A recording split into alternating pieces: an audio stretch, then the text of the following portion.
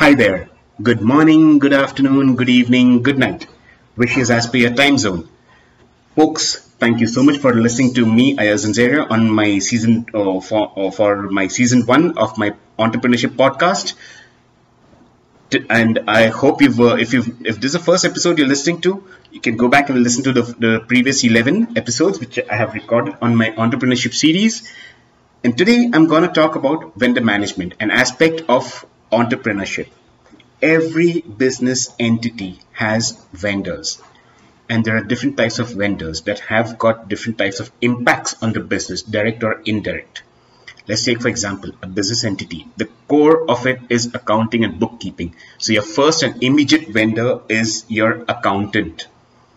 You may have an in-house finance person, but you do need an external accountant to do the auditing part, to take care of the auditing part, to submit an audit report. So that is an important vendor. He may not be he or she may not be customer facing. That's fine. That's not an issue. But the impact on the business, an audit report, the type of audit report can hugely impact the business. So that's one bit. Then you have your raw material suppliers, you have your service providers, you have you have your infrastructure providers.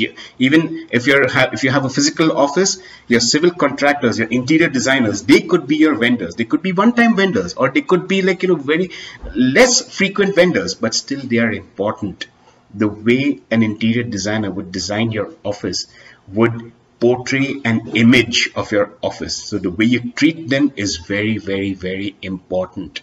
Then when you have a product, let's say for example, it could be a gift item, or it could be anything. It could be a simple keychain for that matter.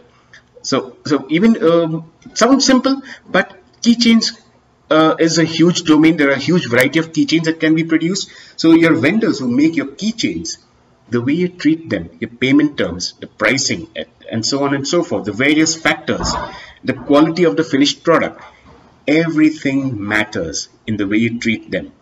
The kind of quality that material that they'll give you, whether you may be ordering in a small quantity or in the thousands and lakhs or millions, whatever.